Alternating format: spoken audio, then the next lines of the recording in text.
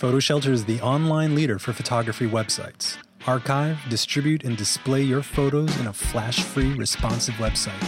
Try one for free for 14 days at photoshelter.com. Get our latest educational guides for free.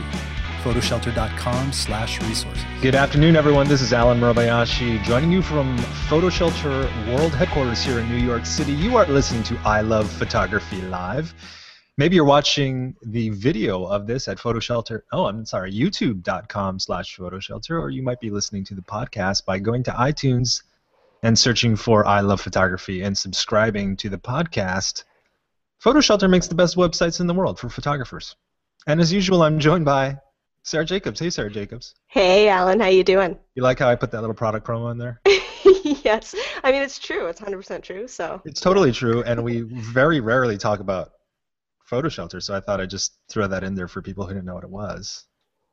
Good. Well, and we can talk a little bit more about PhotoShelter, because the first thing that we wanted to share with everyone is an upcoming webinar. We do a lot of educational things at PhotoShelter, and we have a webinar coming up with Justin and Mary. If you've been to WPPI, you clearly know who Justin and Mary are. They're kind of superstars. They're great wedding photographers who share a lot of information. And this webinar is on developing worth and brand as a wedding photographer. And Alan, you'll be hosting that? I will be hosting that. And we have a special little giveaway as part of that. Yeah. When you attend the webinar, you're entered to win a Tamron lens, 24-70. That's like, to me, that's the perfect focal length. I want that lens, and I'm really sad that I can't be entered to win the contest. Yeah, because you're one of those employees of PhotoShelter or Tamron. That whole thing. Excludes you. Yes. Yeah, that whole thing. That whole thing. You know, the weird thing about Tamron is, 10 years ago, if you asked me whether I want a Tamron lens, I would have been like, eh. Now, if you ask me, I'll take it in a heartbeat. Really? Yeah. Well, what's changed for you? Well, I just think that the third-party lens manufacturers have decided that quality is going to be a differentiating factor rather than just price. They're still much cheaper than the standard camera brand lenses, but the build quality and the image quality is so significantly better. So this is actually exciting. It's not like we're giving you a crap lens. This is like a really, really nice lens, 24-70 from Tamron. So thank you, Tamron, for helping us out with that. Yeah. I was talking to Peter Krogh. Peter is a well-known author of the DAM book, the Digital Asset Management book. And he said, yeah, I'm going to South by Southwest next week, or South by, as the natives like to call it. Yes. And, as many people know, South by Southwest is a festival of music, movie, and technology that takes place in Austin, Texas. And as we went through like our 20th snowstorm yesterday in sub-30-degree freezing weather, I was like, man, Sarah, remember the time we went to Austin? Yes. Yes. Who organized that? Who organized that little conference we went to? We went to Texas Photo Roundup, organized by Jasmine DeFore. And check this out. Over on PhotoShelter Lattice, and for those of you who don't know what it is, Lattice is a little curation tool that we built in PhotoShelter.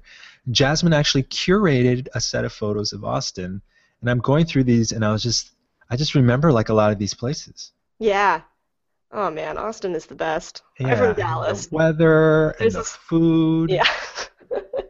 It's all just so good. I know I'm getting homesick just looking at this stuff. I know. There's some really nice photos here. I guess also just because it's been a pretty brutal winter, as we talk about like every show. Yeah. But you know what? This is the new normal. Like the weather is really weird, and so we have to talk about it before we talk about photos. It's true. Let's talk about photos. But yeah, let's go to photos now. Okay. Well, I'm loath to even bring this up because we've been talking about this literally for like 3 weeks now. And the topic is World Press Photo Contest. There's been a lot of controversy. Every year there's controversy. I mean, contests, there's always controversy. Photojournalism contests have even more because there's always questions about manipulation and staging and all this kind of crap. When the announcement came out a few weeks ago of the winners, the World Press revealed that 20% of the winners had been, or the penultimate round had been disqualified for manipulation. So they had some forensic guy go in there and check them out and came back to the jury and said, these are going to be eliminated because there's too much manipulation on these. So that caused a whole ruckus. How could 20% of the penultimate round? And there's, people saying you got to reform this and reform that. And then the mayor of a town in Belgium complained about the first place prize in one of the categories.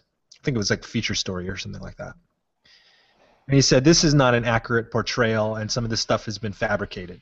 So then there was a whole nother brouhaha where World Press did a 3-day investigation and said, no, everything's cool, even though clearly some stuff had been staged. So there was another uproar, and then 2 days later they said, okay, we've actually retracted the prize. Not because of the staging of photos, but because one of the captions incorrectly listed where the photo was taken. Oh, it was listed as the wrong town, right? It was listed as the wrong town, and they're like, okay, so that's the reason why. So, whatever. World Press unfortunately suffered some credibility loss as a result of this series of issues. And again, you can point the finger at World Press. I mean, I think that they could have done a better job. But on the other hand, to me, it continues to show this wide gulf in understanding of what ethics is today. Mm-hmm. Well, and I mean, you say we've been talking about it for the past couple of weeks, but actually we've been talking about this for the past couple of years. Yeah. Yes. So, yeah, this needs to get cleared up. And, I've had some private conversations with different people, different organizations, people who've been judges and whatnot, and that's kind of the direction that people are coming from. Like, things aren't actually getting better at all. They're actually getting worse. Like, you went from 8% disqualified last year to 20%, and then you have another series of ethical questions, which people feel really uneasy about the rate of resolution and the type of resolution on those issues. And so something has to be done. Well, didn't you say that for manipulation, that with each jury the rules are going to be different for each year? Is that the way it works? Yeah, I mean, well, each contest has their set of rules, but the problem is that the juries, the judges themselves, there's no continuity between judges. You could literally have a whole new slate of judges from year to year. Right. And a lot of these organizations, World Press Photo, for example, doesn't actually have an ethics board. So it's a non-issue. I wrote a post about this latest brouhaha, and I said one easy way, because I made some recommendations about how they could do it, including like create an ethics board. And I said, not even to be funny, but I said, if doing all of this stuff is too onerous for World Press Photo, just change the name to World Photo Contest. And people chuckled at that, like, oh, that's so funny, But look at Sony. Sony doesn't purport to be a photojournalism contest. Some of those images are, manipulated beyond what would be allowable in photojournalism, and it's a great contest. Yeah, it is. We gave it 4 stars in our guide. Yeah, they're not operating from some weird pretense about, not weird, but it's not the same constraint, and there's nothing wrong with that. If you don't want to work so hard to talk about ethics and outline stuff and talk about ethics as it changes over the years, because it changes. Our understanding of what's ethical has changed. I believe NPPA is actually having a live Twitter chat today. Oh, hey. It's at 1. Yeah, about the ethics of photojournalism and these contests. So I'm going to have to check that out. Oh, that's fantastic. Yeah. Okay, all right. Enough with World Press Photo. We hope that the discussion continues.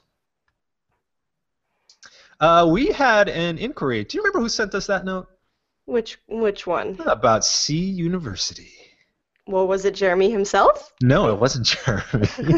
I think it was one of our Photo Shelter users. I apologize. I don't have the email in front of me, but somebody said, "Hey, what's up with C University?"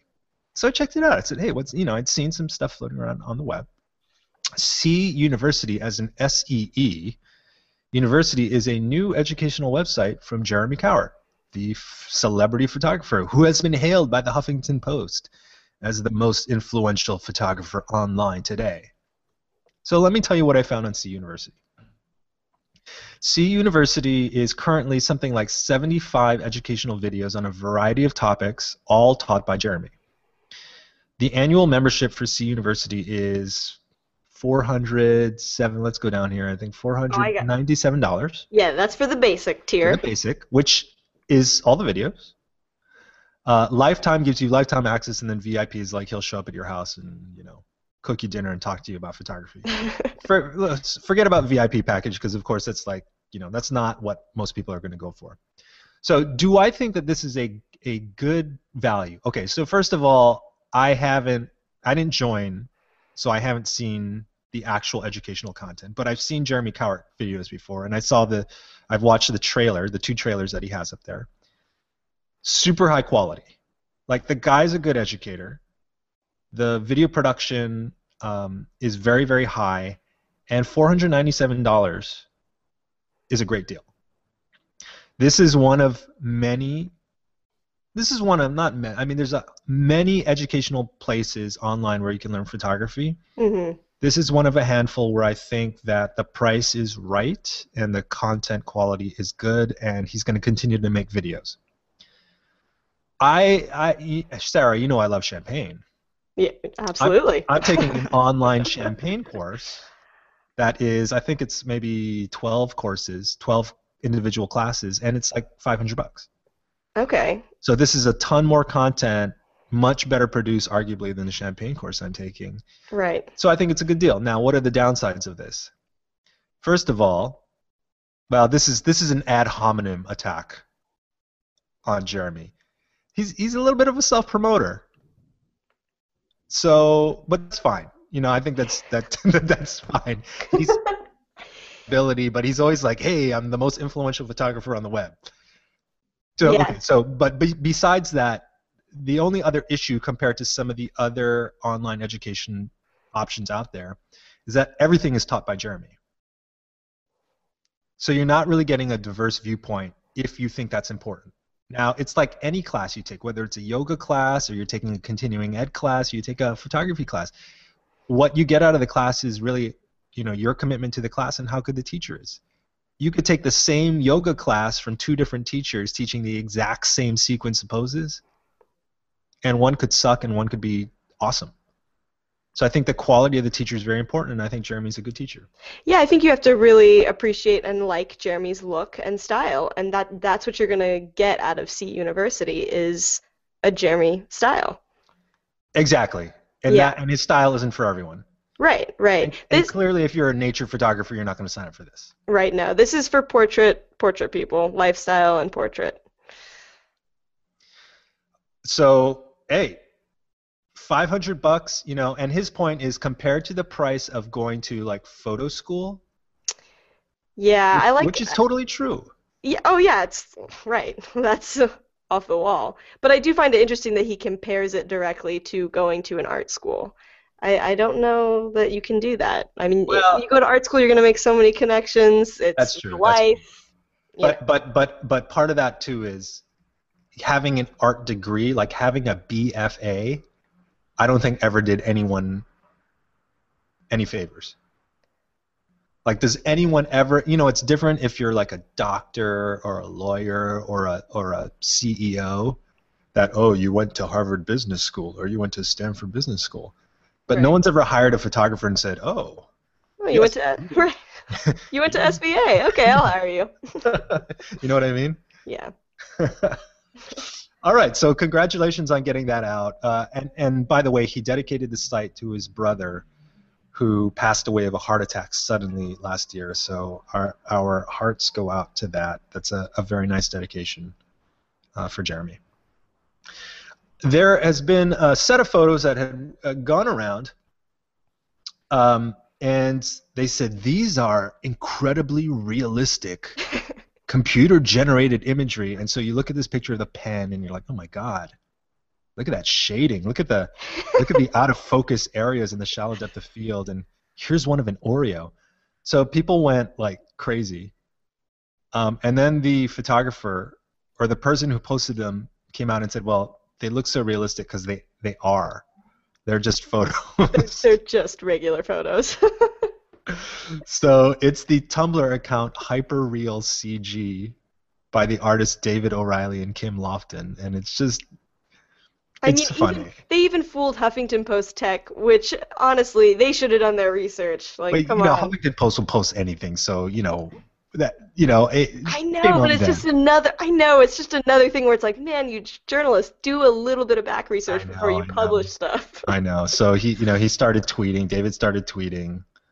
It was a joke, and then he posted this, fire hydrant here with his shadow in it. His own shadow taking the cell phone picture. Yeah, it's a funny hoax, but to me the larger issue is at a certain point, like, computers and computer artists are so good you can't tell the difference. So at some point these conversations are going to be irrelevant. True. At least for the rendering of a still photo. When we're fooled by motion and like a person's face and artificial intelligence, then we have to worry. But an Oreo cookie, I'm not, it is what it is. Yeah, I'm not freaking out over it. Yeah. Speaking of stock photos, it was a big week in stock photos on the web. What happened? Well, we saw the photos that Vince Vaughn put out for Oh, yeah.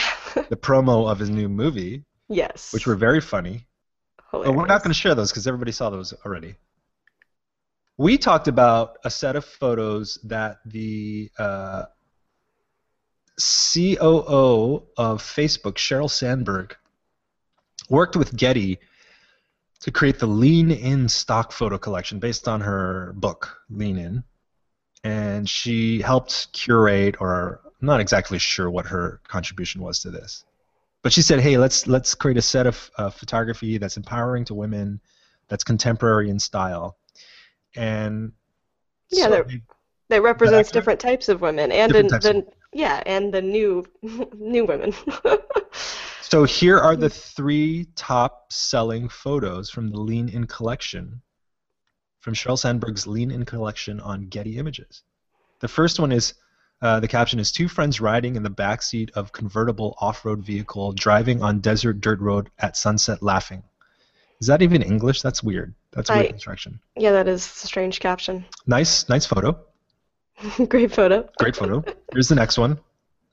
2 friends. No, wait. The caption for this one. Well, I don't have a caption for this one. It's a man and a woman in like a warehouse setting or a studio setting, looking at a bunch of shoes that have been laid out on the ground. They're obviously fashion designers of some sort.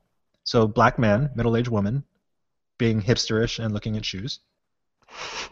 And then the third photo is a very stylized, i.e. filtered and photoshopped, image of a woman looking out of a glass window with the sunset streaming through the window. Yeah, you got some lens flare going on there. Her hands are on her hips, looking powerful. She has short sleeve blouse on, which is, I think, significant in that, she's not like a stuffy businesswoman like we see in so much stock. Yeah, which is great. But you know what? The weird thing about this stuff, and maybe just because I'm not afraid to say I'm kind of liberal, none of this stuff really was very shocking to me. Oh no. Yeah. Yeah. It's just very contemporary, nice looking stock. Yeah. Yeah. I didn't really get the sense of like these women are powerful, but maybe it's there. Maybe I'm just used to. My mom's a very strong personality, so let's talk about myself. That's it, Alan. Well, anyway, I'm pro this. I'm pro good contemporary stock photography, and this is in general. Yeah, exactly. Yeah, exactly. So that's cool. Over on Slate, a really nice set of photos of moms and their daughters taken by the photographer Rania Matar, who worked as an architect and then started taking photos. And, these are really, really nice, naturally lit portraits. Yeah, they're beautiful. They remind me, I feel like we've looked at a few series of daughters with their dads, or the weird one that we looked at. Oh yeah, that was super weird. The purity ball ones. Yes, the purity ball. That was bizarre. This is way more natural and relatable for the general public. These so she's Lebanese, and so she travels back and forth between the U.S. and Lebanon, and she takes photos. And I gotta say, I mean, there is a lot of emotion embedded in these images. And the other thing, which I mean, we all see this. Obviously, these people are related. You really see the physical characteristics that are similar, and there's something almost there's something a little bittersweet about these images for me. Hmm. I think because you kind of see a passage of time. Particularly, it's one thing to have a teenage daughter and kind of a middle-aged woman, but this one above of obviously like an older woman who may or may not have all her faculties with her, and her daughter, and you can see the daughter's red eyes like welled up, like Hmm. that like kind of kills me a little bit. Yeah. Yeah, it's interesting for all the images she chose, you kind of, because there are some daughters, right, like you said, that are teenagers, and their body language towards their mothers is totally different than the older daughters, right? Like, Yeah, but then I love the relation, seeing the relationship through how the women are touching, if they're holding hands, some are yeah. lying on the bed together. That really gives you an insight into how close and physically comfortable they feel with their moms. It's a real slice of who they might be. It's great. I really like her work. I remember her series, Girl in Her Room. Do you remember that? I'm gonna have to look that up. Yeah, definitely check it out. It's some of her earlier work, and it was just portraits of just girls, teenage girls in their rooms. But I really feel like her work has gotten a lot stronger, and I really love this series. She's a great photographer, and this Yeah, image, I mean, you see how the mom and daughter, first of all, they look like they could be sisters, and second of all, they're absolutely. dressed the same. Yeah. A lot of similarities there. So really, really nice stuff, Rania. Love it. You found this nice piece in the New York Times Magazine about Jim Krantz, and if you don't know who Jim Krantz is, he's the guy who shot the Marlboro Man ads that were subsequently appropriated by Richard Prince, who Right. we're not the biggest fan of Richard Prince.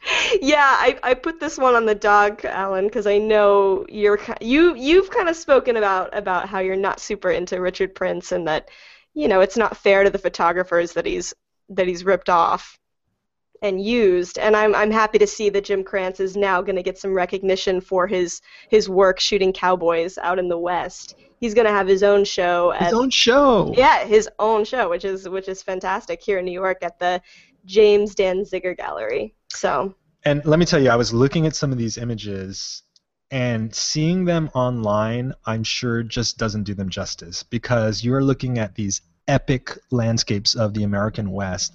And in a lot of cases, like this photo that we're looking at, the photo of the cowboy and his horse in many cases is very, very small in the frame.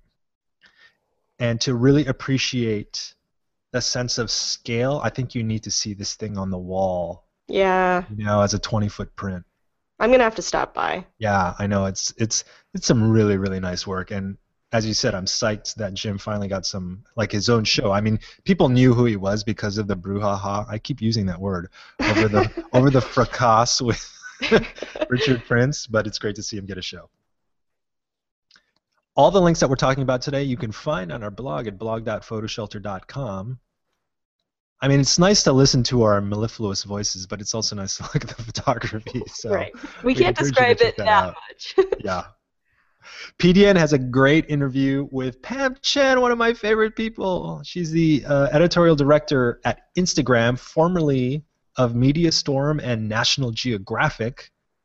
I got to see Pam at the National Geographic Photographers Conference in January, and she's just a lovely, lovely person. And this was a pretty insightful interview about how they find photographers and photography to showcase in the Instagram account. Yeah, she talked a lot about what they look for when they're figuring out who to feature.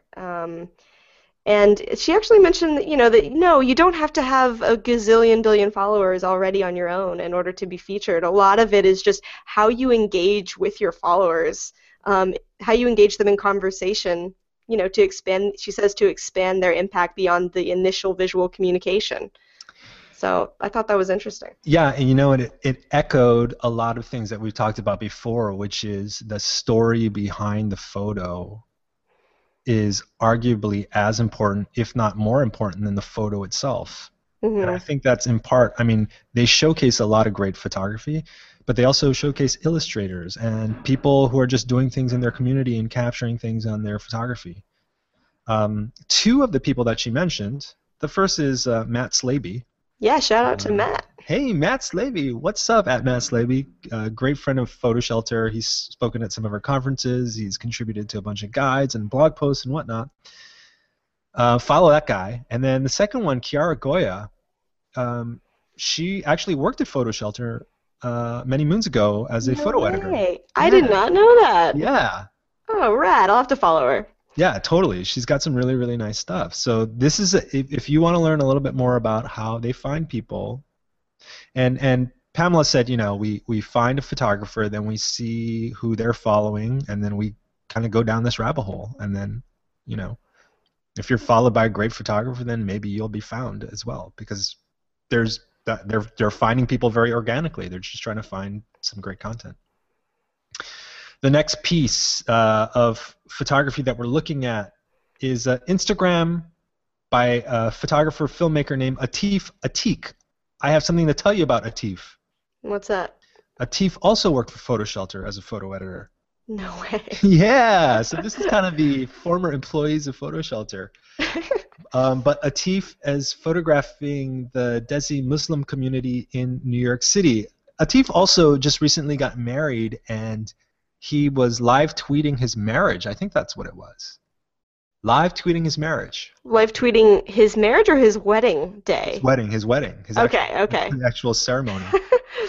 Is there a difference? I don't know. But anyway, back to this photography project. I knew at the time he's a really, really great photographer. And he was doing kind of a mix of cool, the cool scene in New York City, as well as doing some more serious portraiture. And this is kind of the stuff that he's posting on Instagram now. Some really, really nice images of the Muslim community. And all black and white. And I don't know whether he shot, it looks like he might have shot it on film. I don't know. I can't tell. But it looks like a lot of it could have been framed originally for 6x6. Because it's some really, really nice stuff. That's on BuzzFeed. Atif, man. Wow, BuzzFeed pulling in some good work there. I know. They've had some really, really good work. Some of the stuff Yeah. on Ukraine and whatnot. Some really great photography. The New Yorker, obviously known for their long-form journalism pieces, but they do have the photo booth section, and they've had some really, really great photography. Avedon, of course, being one of their staff photographers before he passed away.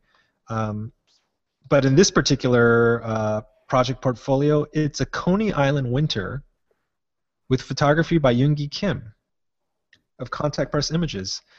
Yoongi, we've talked about her before because she's a hardcore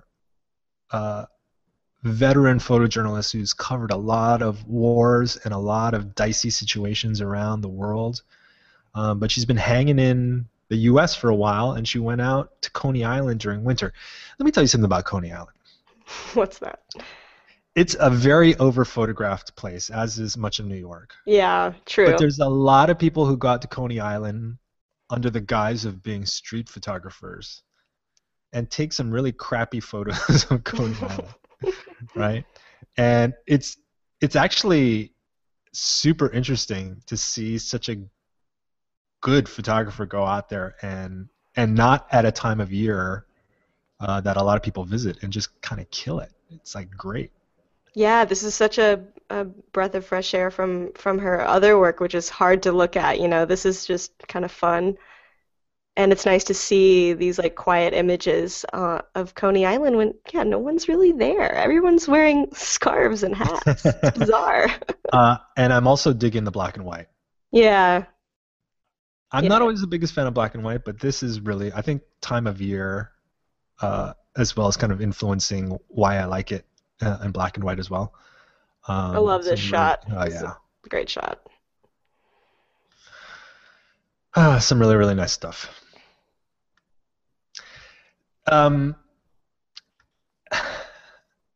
I don't even know what to say about this.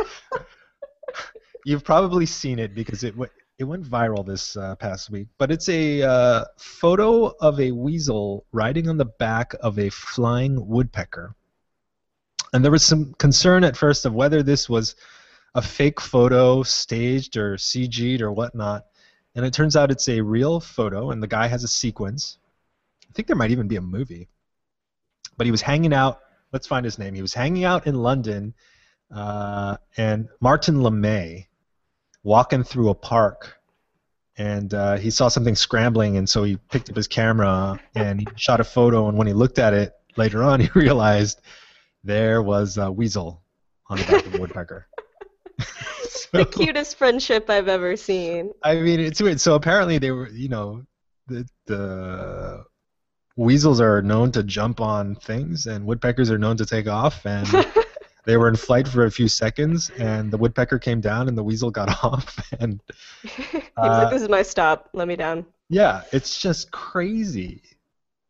See, look, I'm glad he watermarked it because we all know this photo went viral. Yeah, loving it. I'm loving the photo.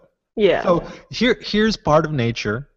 It's a serendipitous scene in nature. Martin didn't stage anything. He was just in a park walking with his wife, and he had his camera, and he pulled it up, and he photographed it. This is over on Petapixel, but it's been covered. Also on Petapixel, kind of in reaction to this photo, they republished an older article.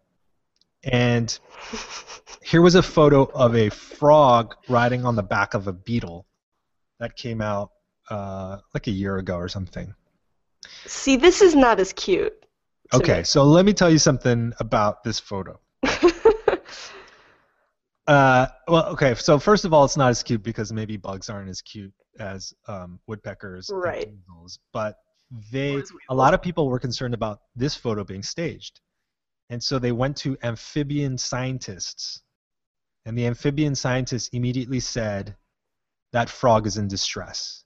That is not a natural pose. The mouth should not be open. The hands wouldn't be like that. Right. And they raised all of these objections, like would the frog jump on the beetle? Would the mouth remain open? And so the hypothesis is that the frog was in a lot of distress, and I don't know whether it had been drugged or something, but this is not natural for the frog. Oh, that makes me sad. Yeah, as it should, and that's really kind of screwed up.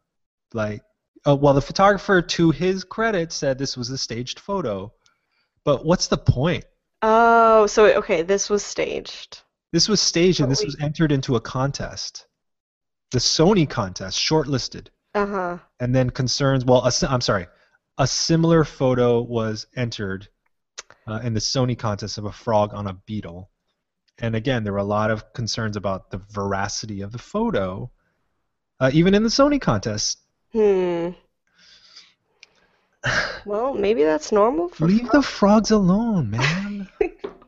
They have enough problems, all the chemicals in the water. Just let them be. Yeah. Oh. Oh, my gosh. Anyway. Let's end on a happier note. We love the woodpecker. We don't like the frog. Right. Lastly today, more animals. We always end on an interesting note. And here, well, this isn't the... you're looking at a photo of a silverback gorilla, but this isn't the photo in question. The photo in question is a bunch of photographers who were out taking photos of a gorilla. And the gorilla came up and punched the photographer. So here you have a photo of all these photographers around this silverback gorilla. It's like the dominant male. You see him approaching the group, and then he attacks the photographer. He just grabs onto his hand and camera. And so some people were saying what had happened was the gorilla was eating on bamboo, and he got drunk from the bamboo. So this goes viral, right? Everyone's like, "Oh my God, the gorilla got drunk on bamboo." So of course, they're like drunk gorilla photos. Check it out. So of course he punched the photographer because everybody knows gorillas eat bamboo and they get drunk, right? Everyone's a freaking gorilla expert all the time. And then a few days later, gorilla experts actually come out and they say, "No, you don't get drunk from eating bamboos." And, like an 800-pound gorilla does not get drunk from. I mean, he's not 800 pounds, but he's He a might be big up gorilla. there. He's up now. He's up there. But so debunked. Yeah, debunked. He actually was just really agitated and pissed off at all the photographers. As you should be, because you got all these photographers going around. Yeah. Yep. Telemarketers have been calling that phone all day long, and I should have unplugged it, but there you go. So apologies for the ringing there. The internet is great because of that fast distribution of information, but then you got to deal with all of this crap. Yeah, fake CGI photo claiming to be CGI. Gorillas claiming to be drunk. Yeah. Frogs claiming to be Stage frogs. stage frogs. I mean, we've looked at so many fake things today. But 1 in 4, you get the weasel on the woodpecker. And then that just brightens your entire week. And I feel great about that. And I would suggest that more things jump on the back of woodpeckers. Oh, we we forgot to bring up the one parody image. Somebody photoshopped Vladimir Putin on the back of that woodpecker because he's been known to ride some wild beasts. So the shirtless Vladimir Putin on the woodpecker. That was a very funny tweet. Well, it's included on the blog. Yes, we'll include that on the blog. So we went from we covered the gamut of photography as always. Yeah. But hey, you people out there in internet land who love photography, register for that Justin and Mary webinar over on the PhotoShelter website. Details on blog.photoshelter.com, and you might win that sweet Tamron lens, 24-70. And with that, Sarah, we'll see you next time. All right. Sounds good. Jacobs, this is Alan Murabayashi signing off. We'll see you next week. Bye-bye.